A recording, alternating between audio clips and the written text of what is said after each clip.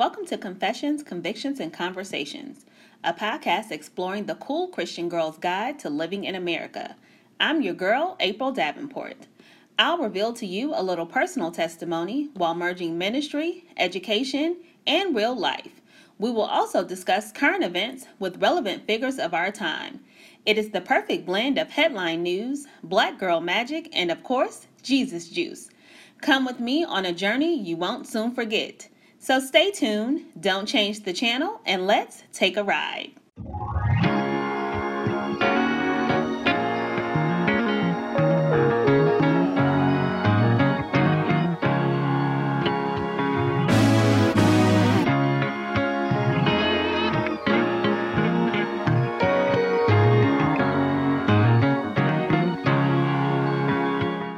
Welcome to Confessions, Convictions, and Conversations. I'm your host, April Davenport. I'm so glad that you're back here with me for episode 8, Conviction, What Would Jesus Do? Before I get into today's episode, I am just so excited that football is back. For those of you that don't know, I am a huge football fan. And even though it's not all the way back, like all of the fans can't be there, I can't be at Mercedes-Benz Stadium because there's so many restrictions. At least we can watch football, so there may be hope for the world after all that one day this pandemic is going to end and we can stop hearing the words coronavirus, coronavirus, coronavirus. But so at least there's a little small enjoyment in life that we can watch football. So let's just all hold on to that hope and hope for a better future to come. So today's episode, Conviction, What Would Jesus Do? We are at episode 8 and we are rolling on these Fresh Start Fridays. There is a show that comes on ABC on Friday nights called What Would You Do? On the show, different scenarios are played out in front of people in the hopes that they would do the right thing, but most often they don't. These scenarios, although fictionalized, are actually real life scenarios and could happen at any time to you or me. The premise of the show is to help viewers understand that our lives have gotten so busy, or we as a people have become so selfish that people can be in distress right in front of us and we wouldn't do anything about it. Some of these scenarios include a child being left alone in a restaurant, a couple fighting on the street, or a person being hurt and unable to help themselves.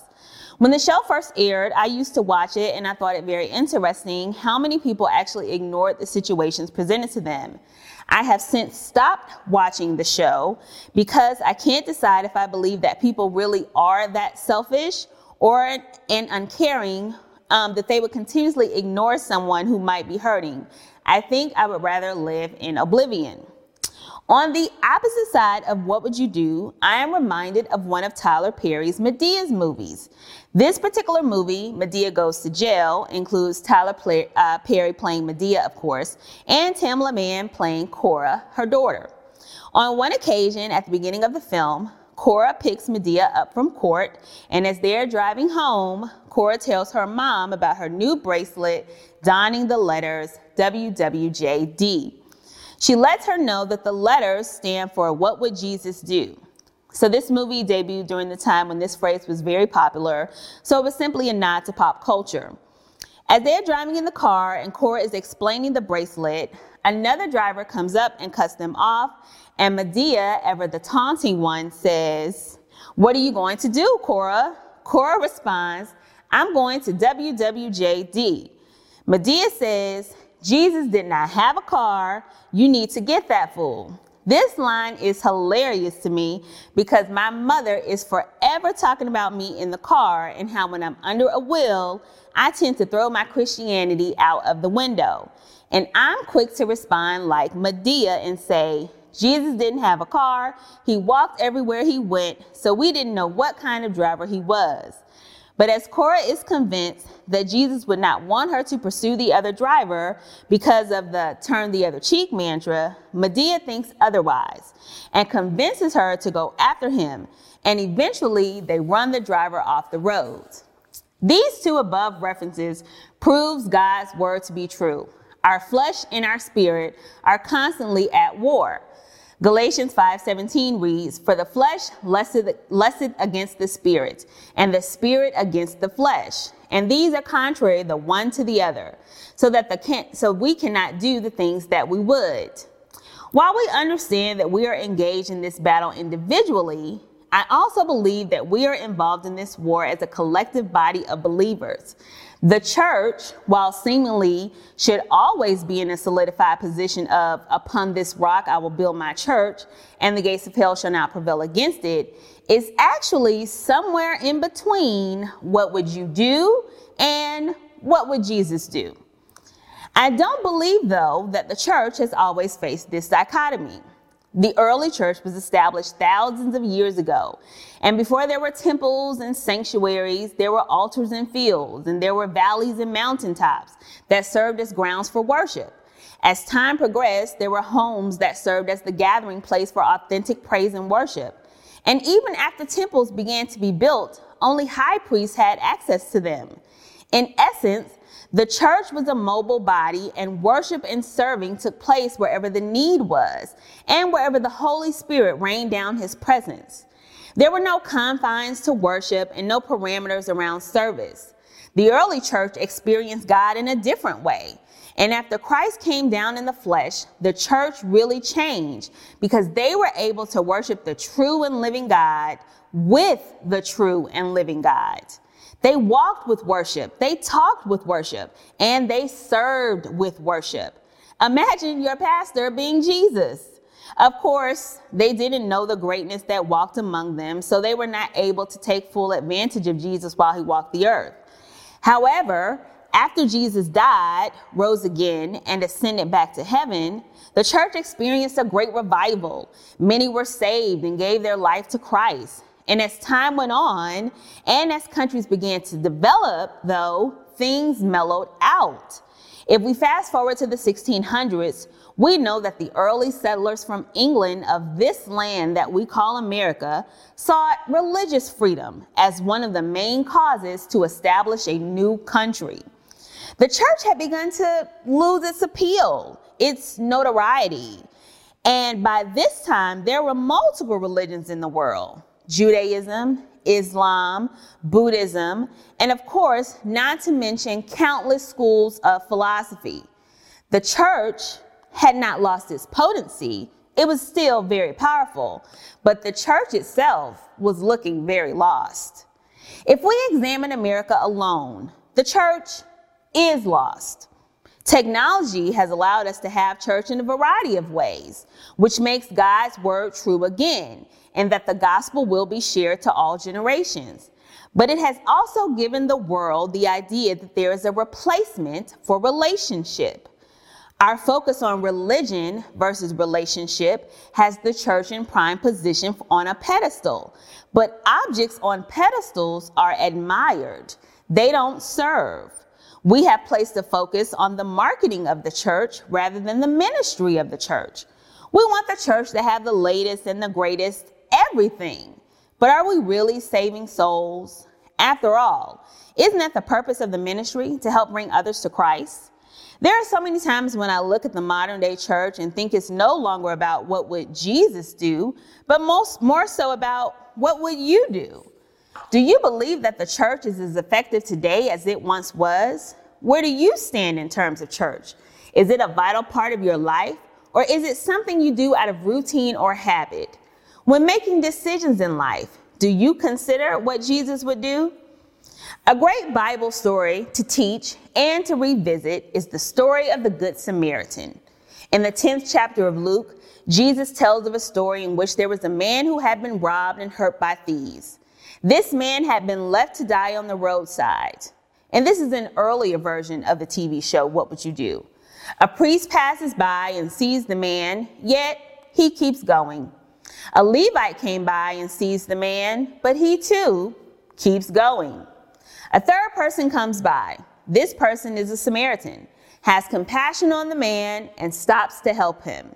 He tends to his wounds, clothes him, takes him to an inn, and pays the innkeeper for his stay, and even tells the innkeeper to let him stay until he is well, and he will pay for it. In this story, Jesus shows that the third person, the Samaritan who is of a different race than the man he helped, is actually the man's neighbor because he looked beyond himself in order to help someone in need. Our first commandment is to love God with all of our heart, all of our soul, and all of our mind. And our second commandment is to love our neighbor as ourselves. Jesus knew that if we would love our others as ourselves, we could build a better church and ultimately a better world. But have we been living as the Good Samaritan? Are our churches stopping by on the roadside, or are we walking by like the first two people? Remember, the first person Jesus mentioned was a priest, and he kept walking. How many of us who are saved believers of the gospel keep going when we know we have the ability to help someone else, or when we have the opportunity to make a difference in someone else's life? As I look at the state of the church today, I wonder how effective we are in loving our neighbor and being that good Samaritan. There are so many who don't feel embraced by the church. Is that the fault of the unloved individual, or should the church bear the burden? When I examine the church's role in the state of the moral affairs of our country, I can't help but think how many blind eyes did we turn over the years to arrive at the point we are today? When did the church become so complacent? When did the Black church become so silent? If we reflect on the civil rights movement and the integral role that the church played, we know that without the church, the movement would not have been able to get off the ground. The church provided a meeting place, a place of strategy, a place of healing, and also birthed the movement's leaders. Where is that church? Where is the bold body of believers that helps everyone and that sacrifices everything for the cause of Christ? Where is that church that puts ministry first? What happened to Martin Luther King's church? Where is Peter's church, for which Jesus gave the keys to the kingdom? Do you think that the church is suffering, surviving, or thriving? Do you feel the church is in need of a modern day revival? Do you think that people still respect the church as they did in the past, or has the salt began to lose its savor? In May for Mother's Day, I preached a message entitled Prospering in a Pandemic. I shared in this message that God could do the impossible even in the toughest of circumstances. His power remains infinite, and who are we to confine him to the outside conditions around us? While I truly believe that so many around me are living and prospering in this pandemic, I wonder if the church will prosper in this pandemic. I wonder where God has his church during this pandemic. For the first few months, I didn't complain about having to watch church from home because I know that my worship has never been predicated on whether I attended a physical location. However, I will be less than human and less than authentic if I didn't say to you that I am growing weary of streaming and online worship. I am beyond ready to return to the physical sanctuary. Don't get me wrong. I still praise and worship God every single day, actually multiple times a day. But there is no replacement for corporate worship inside of the temple. It is why God tells us not to forsake the assembly of the believers. The exhortation of others as we exalt Christ together is a powerful notion, and I miss God's power falling fresh on us in the sanctuary when this happens. In my quiet time, I have to ask God, why? Why haven't you delivered us from this strained time, this pandemic? And while our discussions vary, there are times when I wonder, is the church truly prospering in this pandemic? Have we done enough with the hand that we have been dealt? Did we just go with the flow of what we were told? Did the church miss a moment to make a radical, bold move and show the world who God is? Sometimes I feel as though there was a misstep. And maybe if we didn't do exactly what everyone else did, God would have blown our minds. So yes, I see so many churches doing new things in worship, in service, and in ministry. And I don't discount any of these things. I give God praise for the work that has gone forth in his name during these last 6 months. I know that some churches have had to change the entire way they do church. And again, I don't discount the work. I pray for pastors each and every day who are having to make hard decisions for themselves and on behalf of their congregation. I know that the longer the pandemic lingers, the harder the decisions become, and I pray for your strength. But is the church prospering?